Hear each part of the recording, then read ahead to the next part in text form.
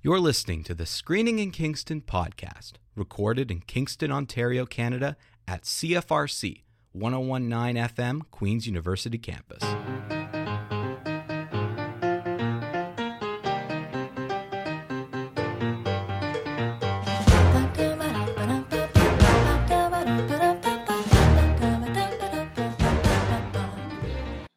Well, Taylor, we're back from our 1 week off, kind of 2 weeks.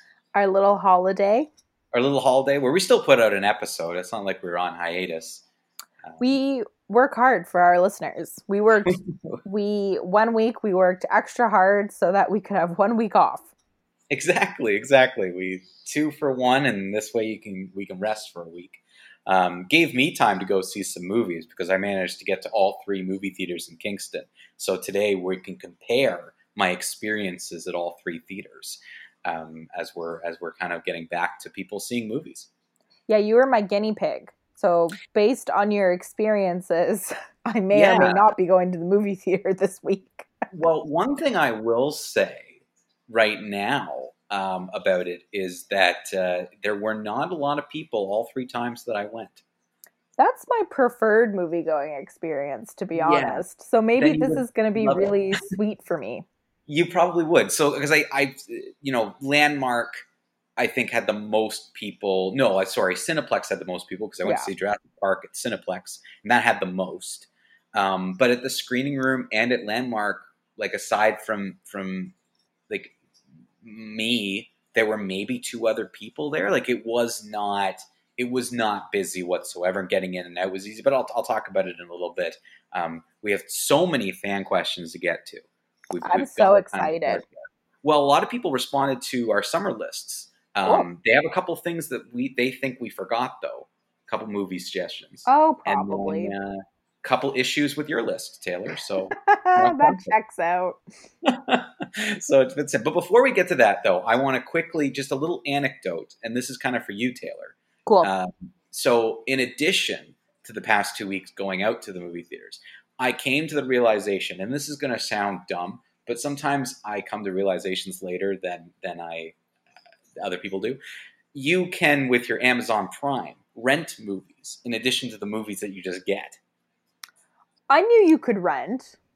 I had no idea. I mean, it makes sense, but it just never even crossed my mind. But I guess the question is, how do they charge you?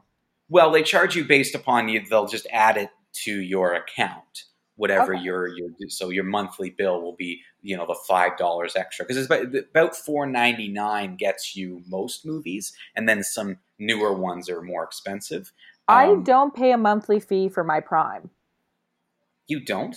I pay like a one lump sum once a year. Oh, you do a lump sum. Oh, okay. So they probably would have to bill you in addition to the, I would imagine. But my point being is I actually went down the Conjuring universe rabbit hole this past weekend.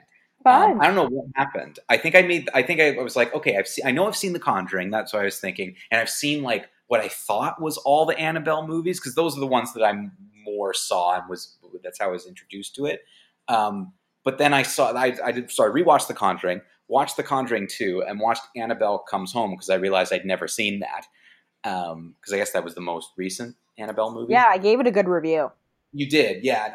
I saw the one prior to that, which was at a couple years set in the orphanage.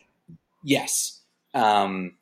So yeah, I thought of you when I was doing that, because I was like, I know you love this universe, and boy, did they do a great job of building this universe. Now that I've seen multiple films in it, like it's really, I'm into it.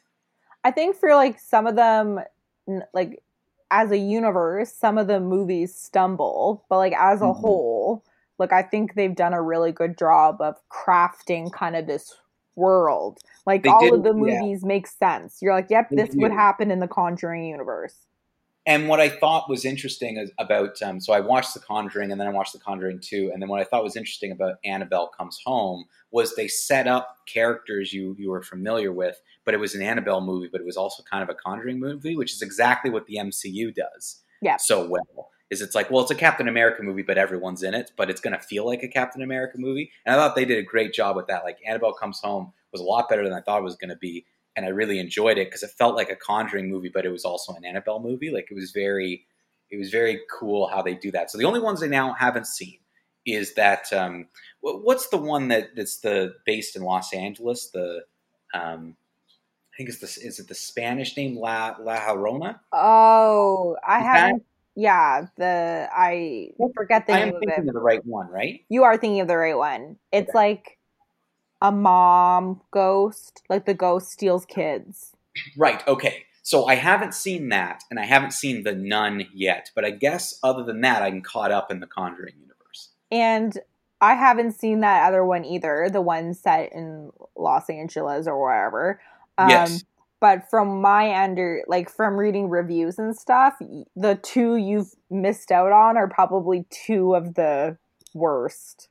Okay. So that makes me feel better because I actually have no interest in watching The Nun because I don't usually get scared during a movie, maybe a little like startled, but never actually frightened. But that nun in The Conjuring 2, I couldn't even handle it. Yeah, she's awful. I really liked The Nun, and I saw it with my friend Emma, who I watched the Conjuring movies with, and Emma really enjoyed it too. But it actually has some of the worst reviews of the Conjuring movies. Do you think I should watch The Nun? I liked it, so I would say go for it. But just know that it's so how. Okay, here. So this is the ultimate test here because you're my horror expert. My level of fear for The Conjuring 2 for the nun scenes was more so than any other of the Conjuring movie scene moments. Like the nun scenes were, I was like, I can't even deal with this. I think you'll find it scary. Okay, so I will find the nun scary. Yeah. Okay. Well, then I'm going to save that for a sunny Sunday afternoon. Because she looks the same and you see her more in the nun. Okay, all right. Yeah, so I don't want to think about it right now. I've never been more freaked out in my entire life. I couldn't handle it. Yeah, I'll save that for a sunny Sunday afternoon. Or at least when someone's in your apartment with you. Yeah, absolutely. I won't watch it alone. Definitely won't watch this one alone. There's no way. Anyway, just thought I would throw that out there so you got my update of when I was at home, I was still watching movies via Amazon Prime, just renting whatever I didn't have. I had some of my on-demand stuff with Crave and some of the stuff I already have. Like I had some of the Annabelle stuff, so I was able to watch some of that. But Conjuring 2, I had to rent, and it was worth it. Really worth it.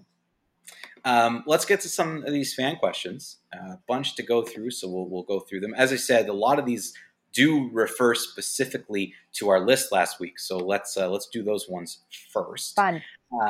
So this first one comes from Liz, who actually was one of the people who we didn't get her comments from the 100th episode because of that issue with the website, but she included them here.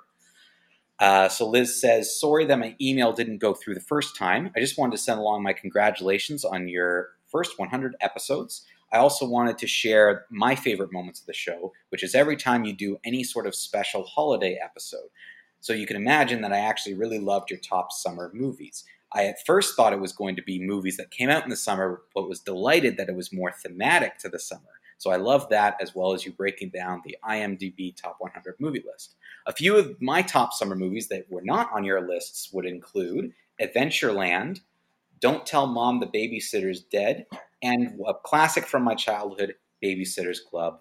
Thank you both. Have a great week. So that's Babysitter's Club, Liz, yes. Chef's Kiss. I can't believe I didn't remember that one because I was kind of going down a nostalgic path with my summer movies. You were. Great pick. Oh my gosh. And Liz, you might not know this. Netflix has done a Babysitter's Club reboot. It's a television show. I haven't had a chance to watch it yet, but it's getting pretty good reviews. So maybe after rewatching The Breakfast Club, the movie came out in the 90s. Most 90s girls will remember it. Maybe head over to Netflix and catch the series. And maybe, hopefully, it'll be as good as the original movie. I've never seen it. I'm not surprised. It's very... Okay. You don't have... Do you have any sisters? I can't remember. I have an older sister, yeah. Your older sister probably would have watched it, I think. it doesn't even really ring a bell. I mean, I'll have to ask her, but I mean, I remember there was a movie of Little Women that came out that my sister watched. Like, I remember that, but I don't remember Babysitter's Club. Babysitter's Club has like Rachel Lee Cook when she was like 13. Is this a 90s show or was it earlier? It's a 90s movie. Like, it probably came out in like 94 or 95. Because they're books, right? Like, this is a book series turned movie. Yeah. Cool. There you go. Thanks, Liz. But thank you, Liz. Yeah, that was great. Kira, who also responded after we did not get her comments for the 100th episode, but she just moved on from that. She wants to talk about The Princess Bride. She says, of course you have to include The Princess Bride. This is also sarcastic if people can't read my tone here. I'm honestly not a fan of the movie. I find it moves pretty slow, and it takes forever to get to the core part of the movie, which to me is the journey to save Buttercup. How original. I'm just not a big fan of it. I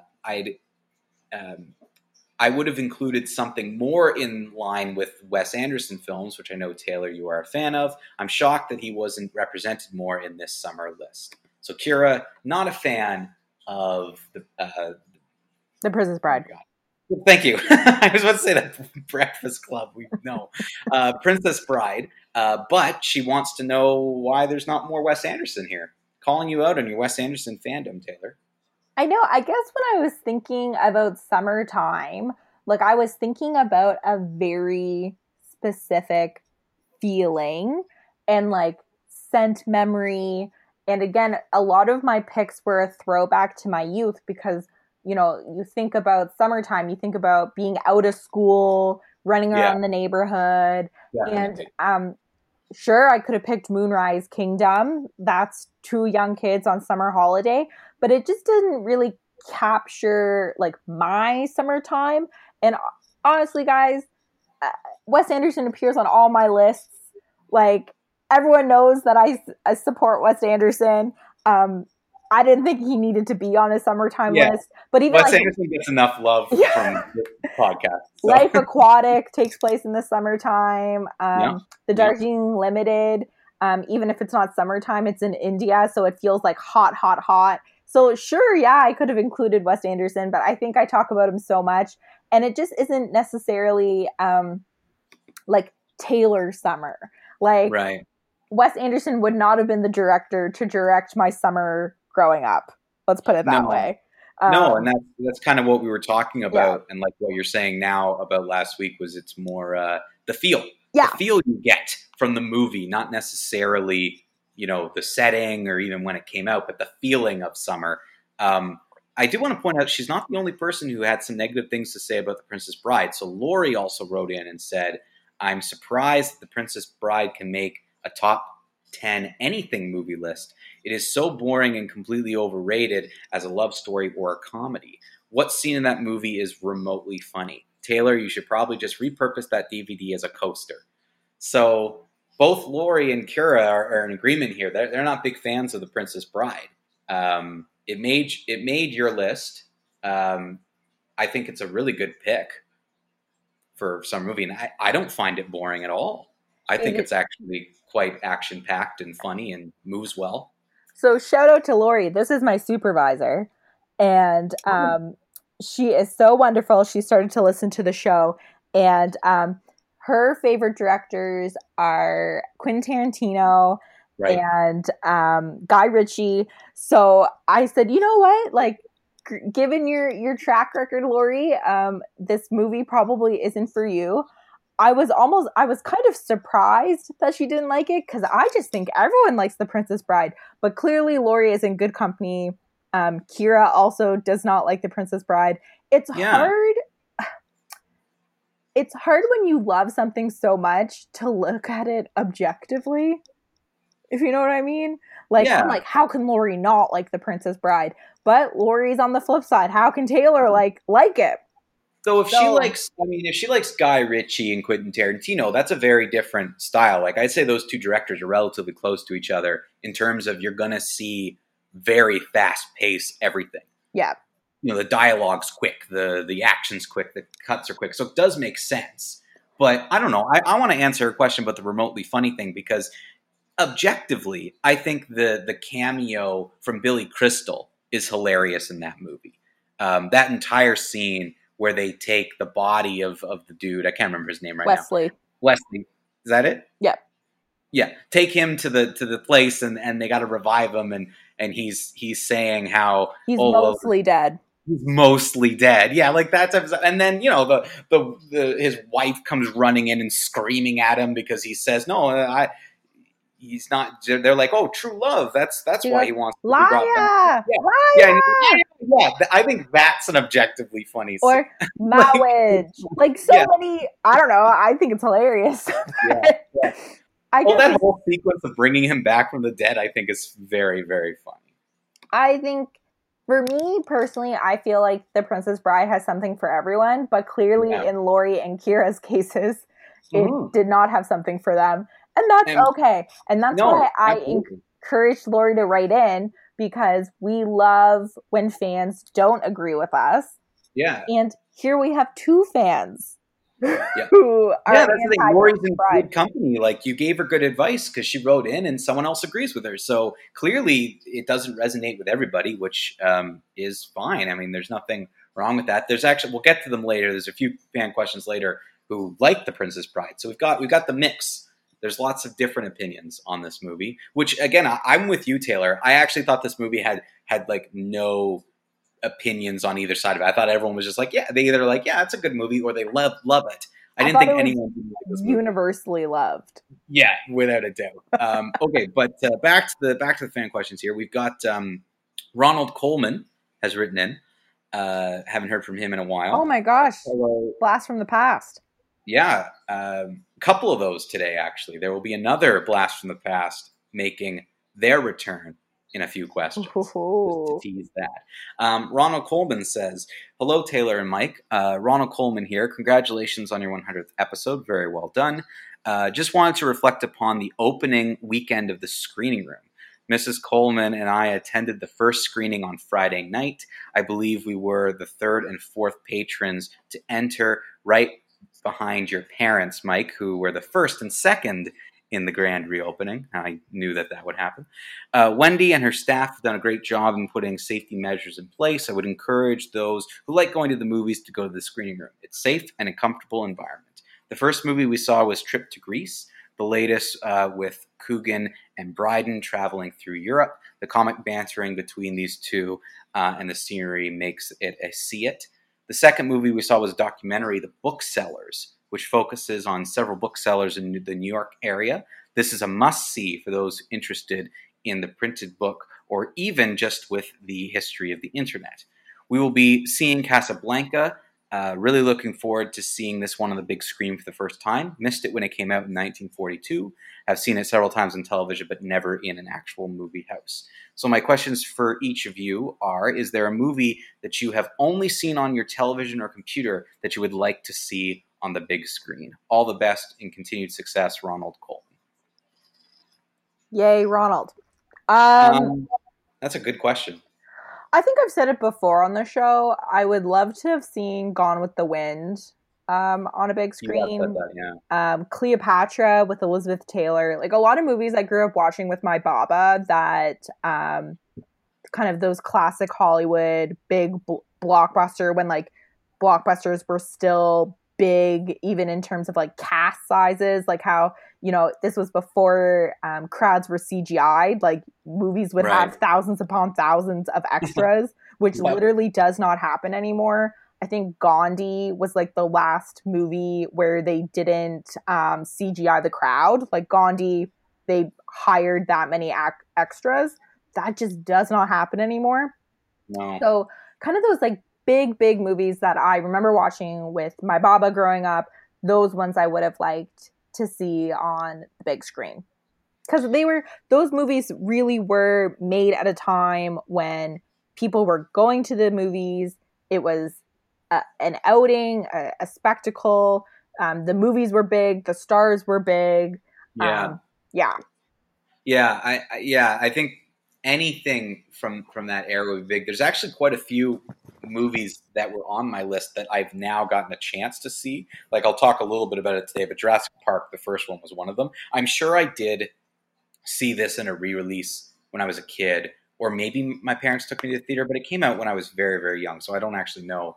But seeing Jurassic Park in my adult life in the theater was kind of cool. And also Jaws, which I saw on the big screen. First time I've ever seen it on a big screen recently as well. But I'm kind of with you, actually. So, like, I'm thinking a lot about the Ten Commandments, old Westerns, where, you know, you had massive casts, and like any John Wayne movie, just to see it in an actual movie theater would be really cool, because I've never had that opportunity. I don't know if you'd ever would again. Like, if someone actually decided, okay, we're putting on we're putting on the Ten Commandments, I think that's a once in a lifetime opportunity, and you got to go see it, even though it's a long one. Those types of large epic films, I think, would be great to see. And they definitely were, when a movie came out in the 50s, if you wanted to see that movie, you had to go to the movie theater. Like, it wasn't like, oh, you're going to get it on VHS afterwards. So, yeah, there just seems something about those movies. Just, they make you feel good. Next one comes from Kathy, who writes in and says, hello, Taylor and Mike. I copied the wrong information. Hold on. We'll come back to her. We'll come back to it. There it is. There we go. We were pretty excited when the screening room reopened. We were the first customers through the door. Wendy has done an amazing job, and we felt totally safe the entire time. We chose late afternoon movies to attend. This way there wouldn't be any lineups. People wore their masks when out of their seats. No one sits right beside you or in front of you. You actually have the whole row to yourself. You don't need to wear a mask when you're seated, only when you move around like you would be at a patio or a restaurant. We saw The Invisible Man and thought it was great to see in the theater on a large screen, as the fear factor was much more intense. I do believe this is the Elizabeth Moss Invisible Man. I think that, it wasn't the other one. We also saw Booksellers, a very interesting documentary on rare bookstores and fairs. The trip to Greece was the last of our trip to the movies, and we enjoyed all of them. It was a funny, beautiful shots of Greece. Casablanca will be next for us to see, as well as Clue, which is going to be a lot of fun. A great week of movies ahead, from Kathy. So I think I'll just quickly echo that the screening room has done a great job at making you feel quite comfortable and safe when entering the theater. Now, there's been a lot of misinformation, and I think a lot of people don't know what to do about this whole mask thing, because according to Kingston Public Health, and according to what even the screening room eventually put out later, you're actually supposed to wear your mask while you're seated, but not while you're eating. Correct. The confusion that I have, and I've actually brought this up at almost every theater I visited, just in casual conversation with the staff, is how would you classify if you're eating or not? So if the popcorn's on your lap and you just don't have it in your mouth at the moment, are you still technically eating it? And that's where they're like, well, okay, like if you have your popcorn and you're kind of consuming it throughout the movie, you can put your mask down. But once you stop and you're not eating or drinking anymore, you should really put your mask back on. So that's the way it was kind of explained to me. I know that could be confusing for people, but there was a little bit of confusion, because at one point masks were mandatory, and then for like a day it wasn't. Yeah. And then KFL&A Public Health went back and said, no, actually, we do want you to wear masks. So there was like a 24-hour period where you didn't have to wear your mask while watching a movie. I did not get into a movie during that 24-hour period. Yeah. So the screening room did issue an update saying, good news, we don't have to wear a mask while watching a movie. And then a day later, I got another email blast being like, actually, no, you have to. So I think I had mentioned it on our last episode. Definitely just whenever you're going out in public these days, it's in your best interest to research the policies before going out the door. Even if you think you know, everything is changing day by day. You know, go on the screening room website, go on their Facebook, whatever. Just figure out what you need to do. Because we're all learning. Every day is a new day. Yeah. And I think it's important for everyone just to kind of remember that. Like, everyone's learning. We're all going through this. You know, if everyone just takes a breath in these situations, we'll all sort it out. We'll sort out the policy. I know, as I said, all 3 times I went to the theater, they weren't even really that busy. And I was seated in a row by myself with someone who's either with me at the theater or by myself. So I'm, I would be more inclined to take my mask off, enjoy my popcorn, and just kind of watch the movie and make my popcorn last the movie is basically what I did. And it wasn't a problem. If there were more people in there, I probably would have put the mask back on as soon as I'm done eating, because it's not just about my comfort level, it's about other people as well. But there's a lot of I think frustration and nerves out there from a lot of people, and I think I totally agree with what you're saying, Taylor. I think everyone just research, but also don't be afraid to ask questions. The staff's very knowledgeable at all 3 theaters. Like, they'll give you the instructions, and if you follow it, it's going to be a good movie experience for you. And be nice. Be nice. Be nice to all the service people you encounter, whether at the movie theater or elsewhere. You should really just be nice to people in general. Yeah. There's almost no circumstance where you should be mean to someone is a good idea. Even when someone's mean to you, it's not like all you're doing is escalating the situation. Like, there's almost no reason or excuse to give of like, oh, you can treat somebody poorly. So yeah, from the Screening in Kingston crew, we say be nice to everybody. Be nice. Next up is Josh, who has a couple questions for us.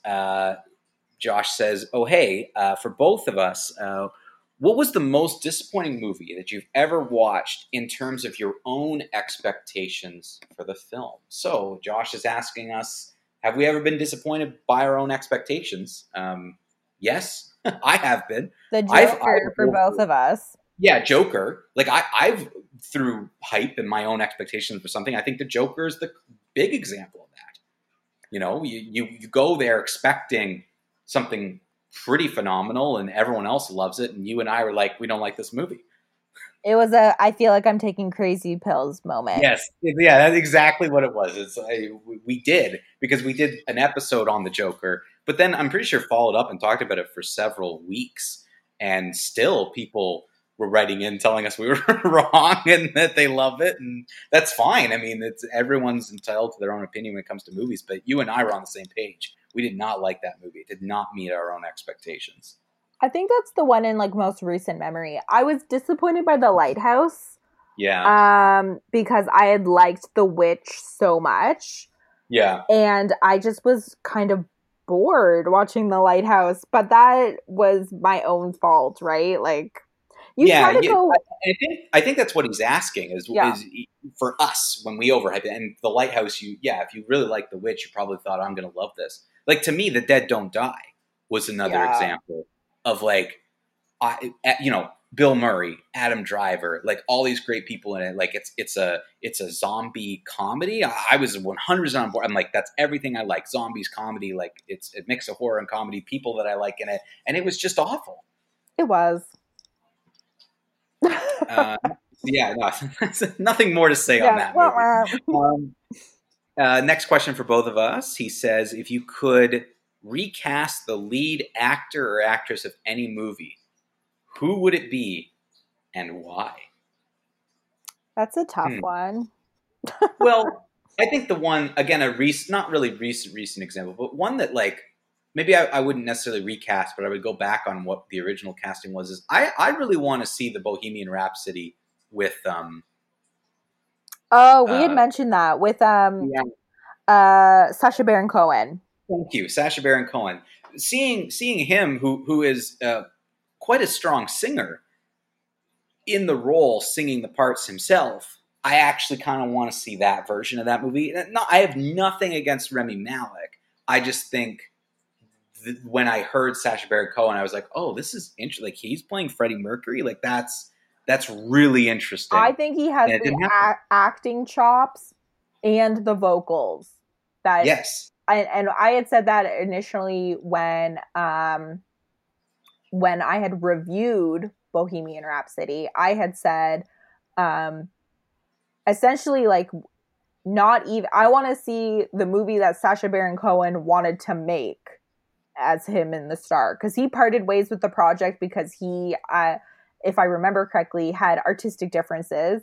He wanted to do the singing. They wanted to actually do a vocal track, and I think they paint the movie as one thing when it's another thing. You know, Doesn't it sound like, though, the version that he wanted to do is more matching with the version we would have liked more? Yeah, exactly. Yeah. So that's like, I don't even really want to recast Bohemian Rhapsody. I just want to see the movie that Sacha Baron Cohen was envisioning.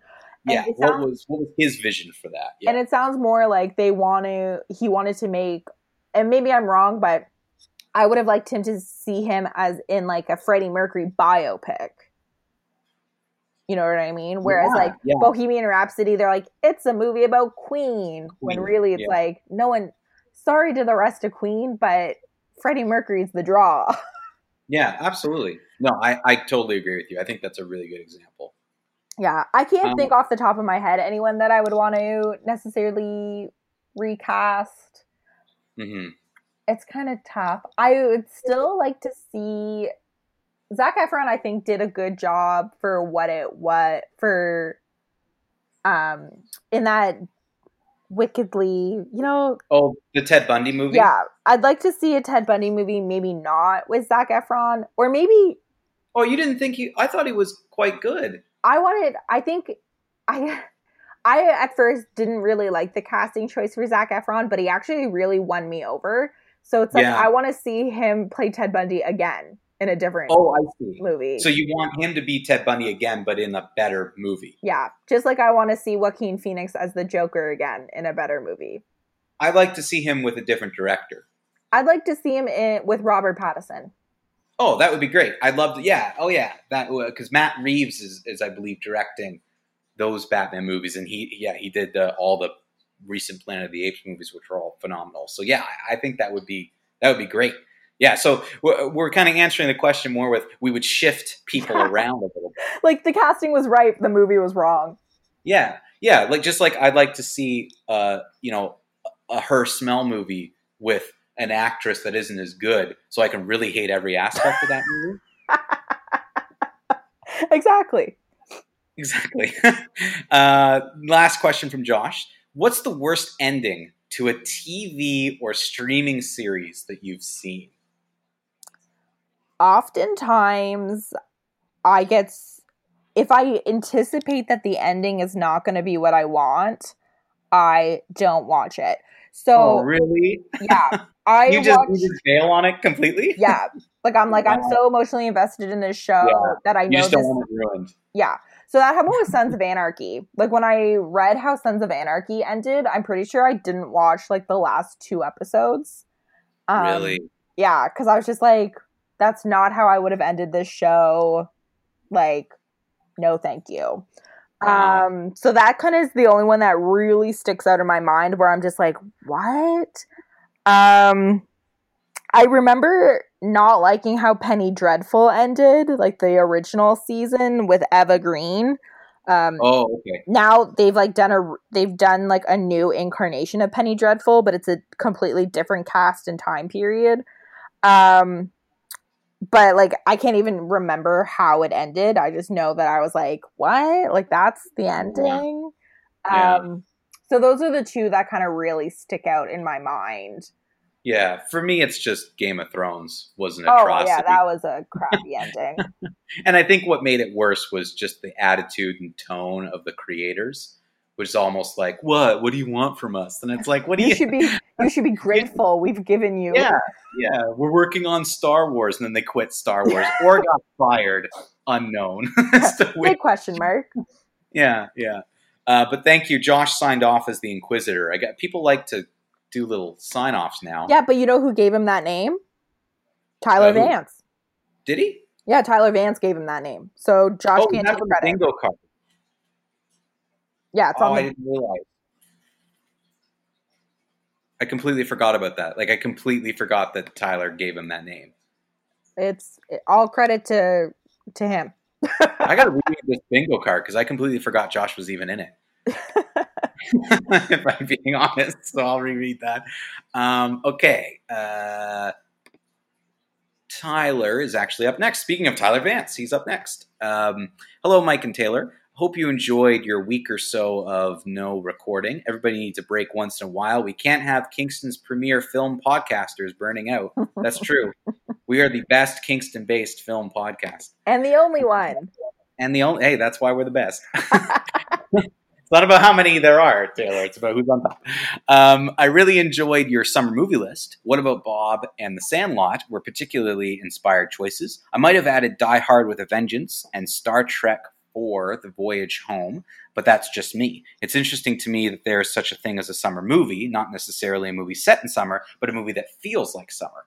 I can't really think of a spring or autumn equivalent, maybe Planes, Trains, and Automobiles for the latter. Thoughts?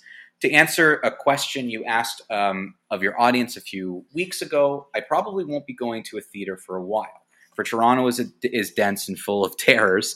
I'll risk it once the independent theater, The Review, opens up in the fall. But in the meantime, I have no strong urge to run out to a Cineplex, maybe a drive-in. We still have one of those out there. Looking forward to future programming. Sincerely, Tyler Scaredy Cat Vance.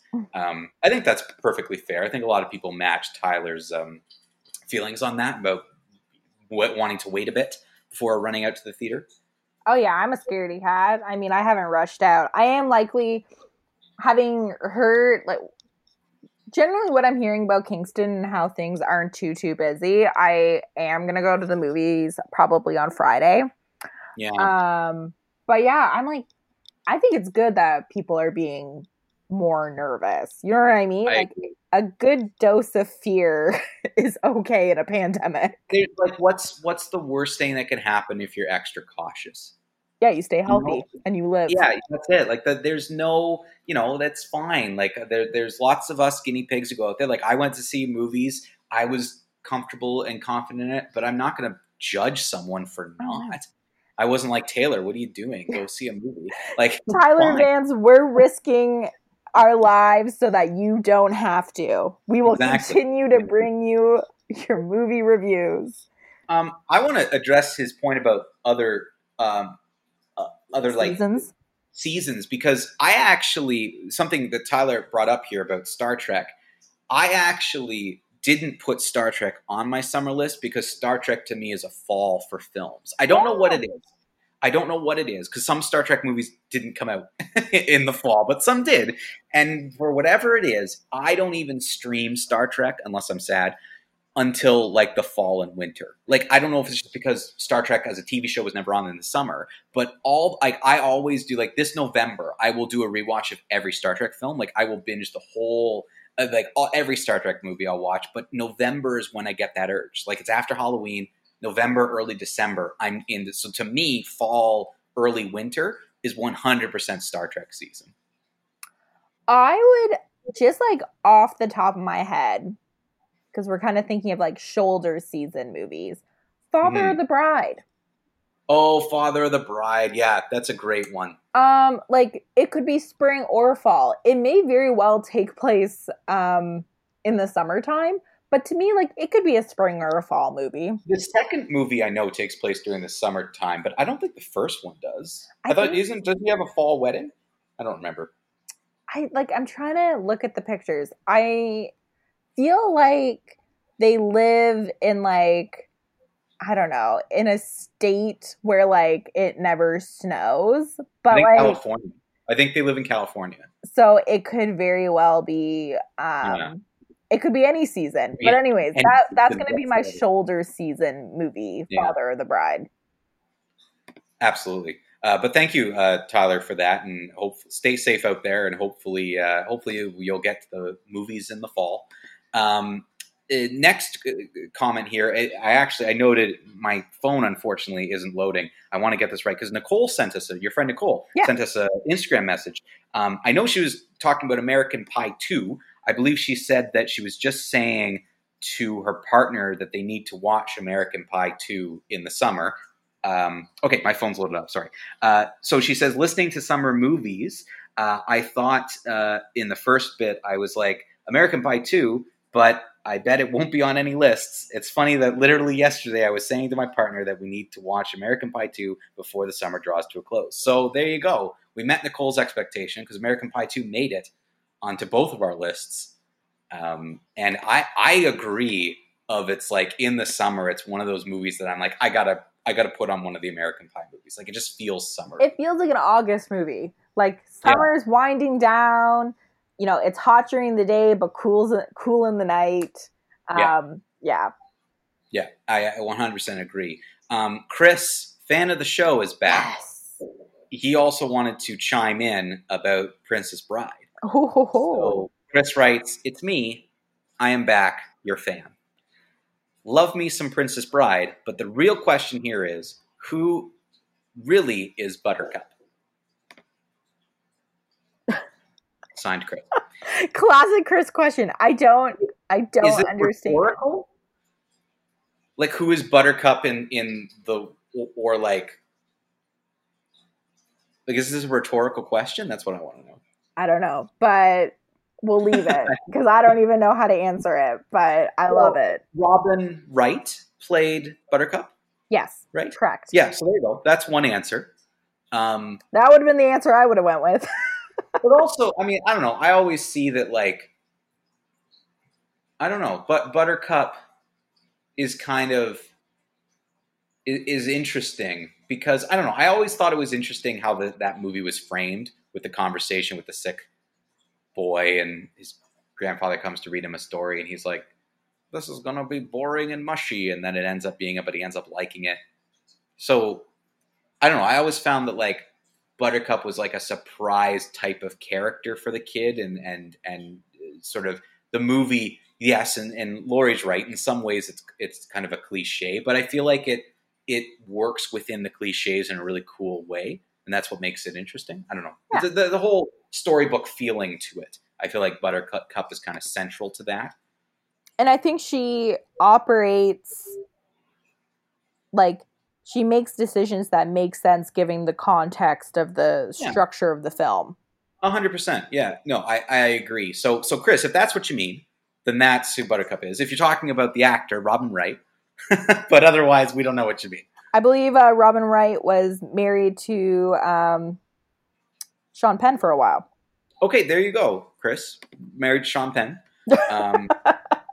Feel free to follow up with us. But I'm glad you like Princess Bride because we've got Laurie and Kira who don't, and Chris likes Princess Bride. So there you go.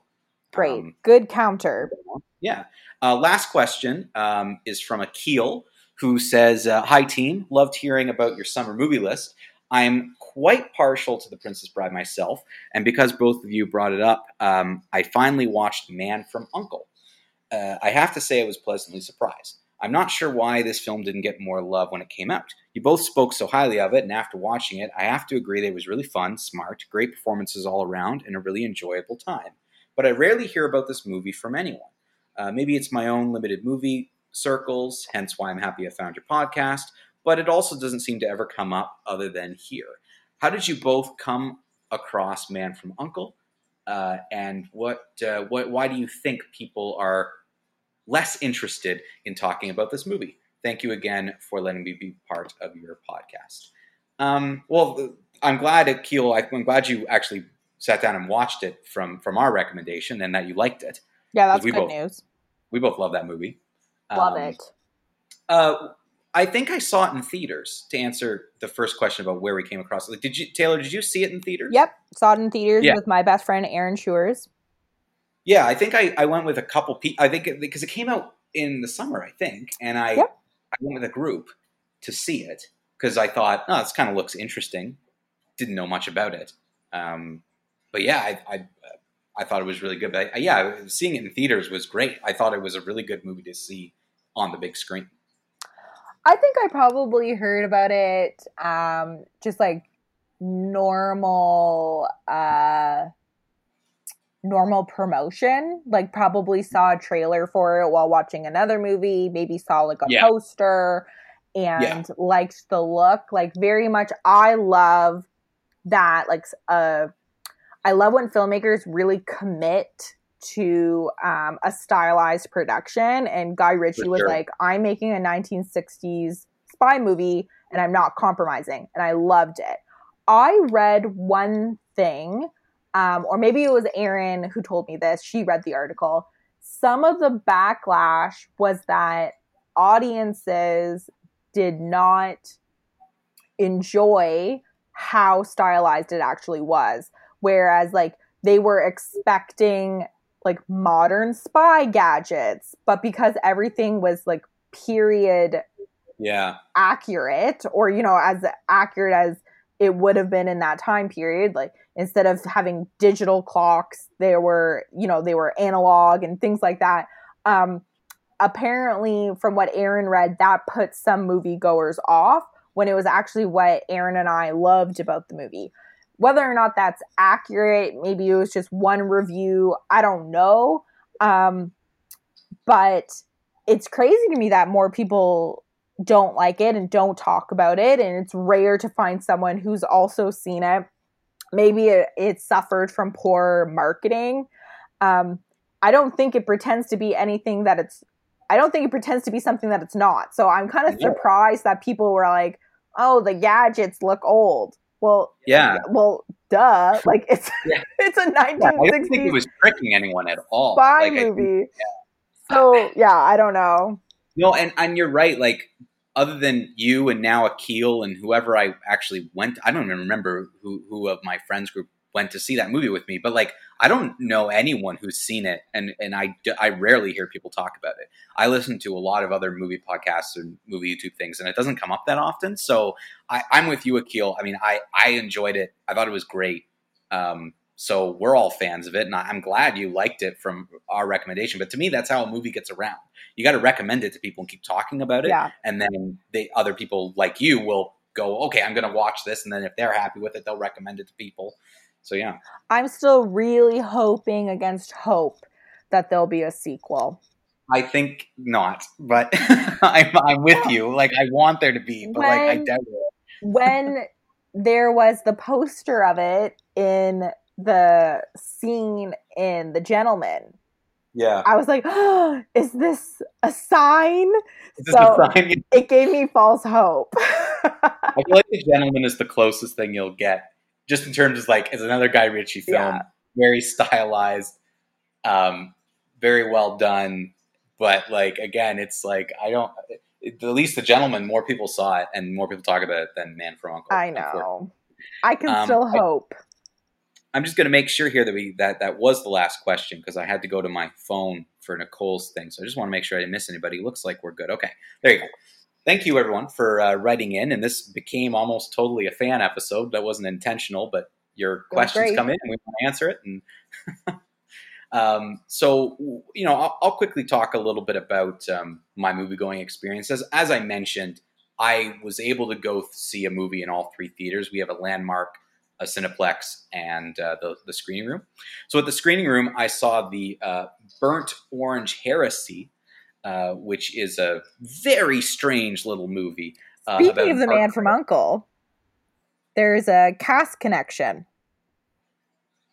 Is the female lead in that movie you saw is the villainess? Is she?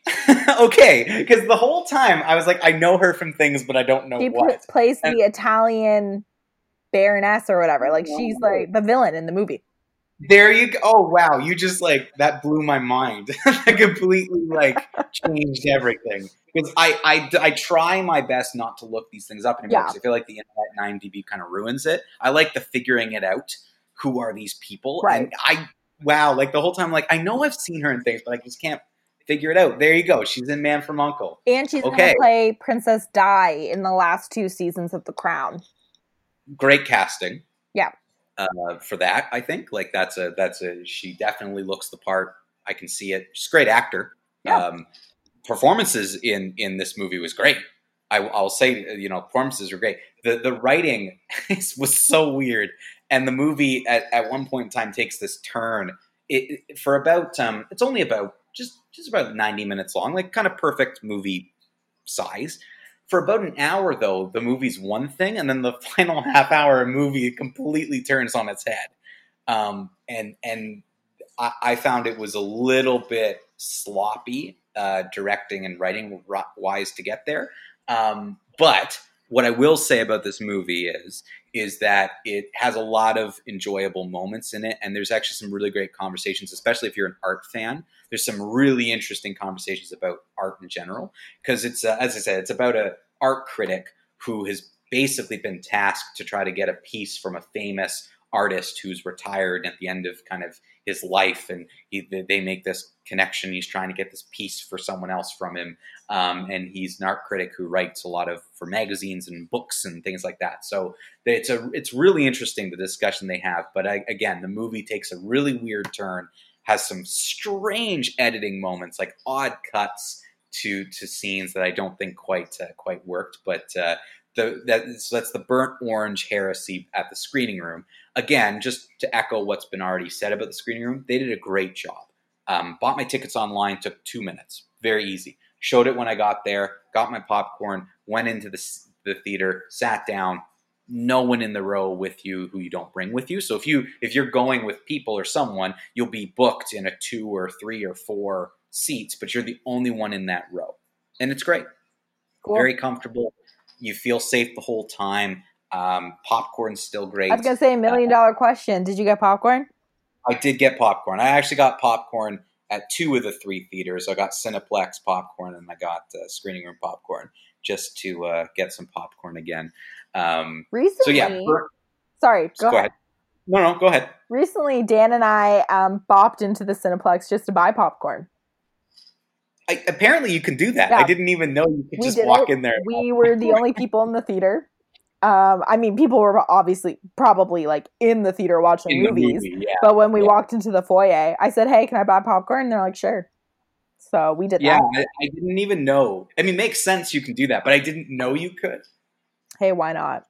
So what do you give? Not? So the Burnt Orange Heresy, what a name. Yeah. What a name. Has a lot to do with the art and the pieces of art that the one artist, played by Donald Sutherland. Canadian. Great actor. He's great in great acting throughout. I'm giving it a stream it, just because I do think the directing and the writing take a weird turn, and there's lots of people who would come out of this movie being like, that was a waste of time. Like, it's one of those movies where I was so happy to just be in the theater. I think I was going to enjoy almost anything. There's lots of aspects of this movie that are great, but are you really going to miss anything by watching it at home? You're not. So I'm going to give it a stream it for the Burnt Orange Heresy. But the Screening Room, 100% go. If you're comfortable going to the movie theaters, know that they're taking good care of you, and it was great. I had a great time there. We should have a new rating of worth risking COVID for. Yeah, worth risking COVID for. Yeah, we'll save that for like the real. You got to run out to see this. Yeah, we can add that in. Whatever the whole rating system. The minute I introduced the rating system to you, Taylor, it went off in different directions anyway. So whatever your whim is that week, that's how you rate it. The next movie that I do want to talk about quickly, because I won't spend much time on Jurassic Park, which I saw at the Cineplex. Again, Cineplex staff did a great job. The only biggest difference between the Cineplex and Screening Room is the theaters are a little bit bigger, so you do get other people seated in the row with you, but there's 4 seats in between you and someone else. So it's still pretty good, and those seats are the massive, big recliners, so it's quite a lot of space. Jurassic Park was 100% worth seeing on the big screen. See it. It's great. But I want to talk about the movie I saw at Landmark, which is called Peninsula. It's actually called the Train to Busan Presents Peninsula. This is a Korean film. Is this a sequel? This is a sequel, but it's one of those sequels that's more of a spiritual sequel. You don't have to see the Train to Busan to see and understand what's going on in Peninsula. So this is a series coming out of, again, it's a Korean film, so it's set in South Korea where a zombie apocalypse has happened, but it's 100% contained in this area. So this movie does a really good job, Peninsula, of setting up what you would have missed in the Train to Busan, which is a movie where you're basically following characters trying to get out of this area. So at the beginning of Peninsula, they catch you up really fast on what's going on. They explain the zombie apocalypse, how people from South Korea have basically become derelicts throughout the world because they have nowhere to go. They don't have a home, and anyone who has survived and isn't infected is basically a refugee in somewhere else. So a lot of them are in Hong Kong. North Korea wouldn't take them in. There's a lot of sort of political things going on, but basically in Peninsula, there's someone who finds a couple people who were survivors, who were from the area, and pays them to go back to get some of the money and some of the things that zombies wouldn't care about that are left by other people. Right. So the movie is a really interesting adventure film. It's a horror zombie movie, but I have to say I like very. Are zombies still in Korea? Yeah, they're 100% there, but nowhere else. They're 100% contained in this part of Korea because they were able to completely, basically border up and destroy all the bridges, and you're not allowed in. It's basically like a zone in the earth where you're not allowed to fly over. You're not allowed to go into the waters. Like there's high security around it. Got it. Okay. And Peninsula is basically about a group of 4 people who go back in and their adventures while they're back in there. Specifically, it follows a soldier whose sister, something happens to the sister at the beginning, and the sister and his family, and he's basically living with a lot of things that happened. Won't give everything away that happens to him, but he's your main character who you're following throughout this. He's a soldier who's now living in Hong Kong. He goes back with his brother-in-law and these other people to get some things. So it is a Korean film, so it's mainly in another language, and they are doing a lot of subtitling throughout there, but there's actually quite a bit of English that is also spoken in this film, which is surprising to me. Like, there's way more English than I thought there would be. Like, even the Korean characters speak English at times. So the filmmakers choose moments where they sort of speak English and when they don't. But I never found it hard to follow. This movie did a really good job of, even though there are subtitles, it gives you time to read them. And you can tell by the characters and everything happening what's going on. So I really found it a lot of fun. But that is the thing. This movie is a fun zombie movie. It does not take itself super seriously, but seriously enough for you to enjoy the ride while you're kind of... Right, you're like, zombies exist. We know that. Yeah, we know that. But we take that seriously. But here's a Fast and the Furious movie, but it's zombies. All right. And it was fun. It was a really good time. I didn't think I was going to give it this rating, but I'm going to say see it. I'm going to say that Peninsula is worth seeing because you never get a chance to see films like this. And that's one of the only real advantages, I think, to films during COVID right now, is you normally would not get an opportunity to see a film like this because it wouldn't have had the spot in the theater. There would have been other movies that would have taken the spot. We wouldn't have gotten this film from Korea, from somewhere else, from a filmmaker who could have a career in filmmaking all over the world if he wanted to. He's a pretty big director in Korea. He's done quite a few films there. But again, for North American audiences, for Hollywood, you could have another great director here. And people going to see this movie will help that. So Train to Busan presents Peninsula. It's a see it for me. It is silly at times, but if you think of it as a fun zombie horror silly action, in a good way. 100% in a good way. You come out of there with a smile on your face. You're enjoying it the whole time. Cool. Yeah, and there you go. So that's my quick run through. I just wanted to quickly talk about it. Cineplex, Landmark, and Screening Room all did a great job. I'm 100% comfortable going to movies, but I understand if other people aren't.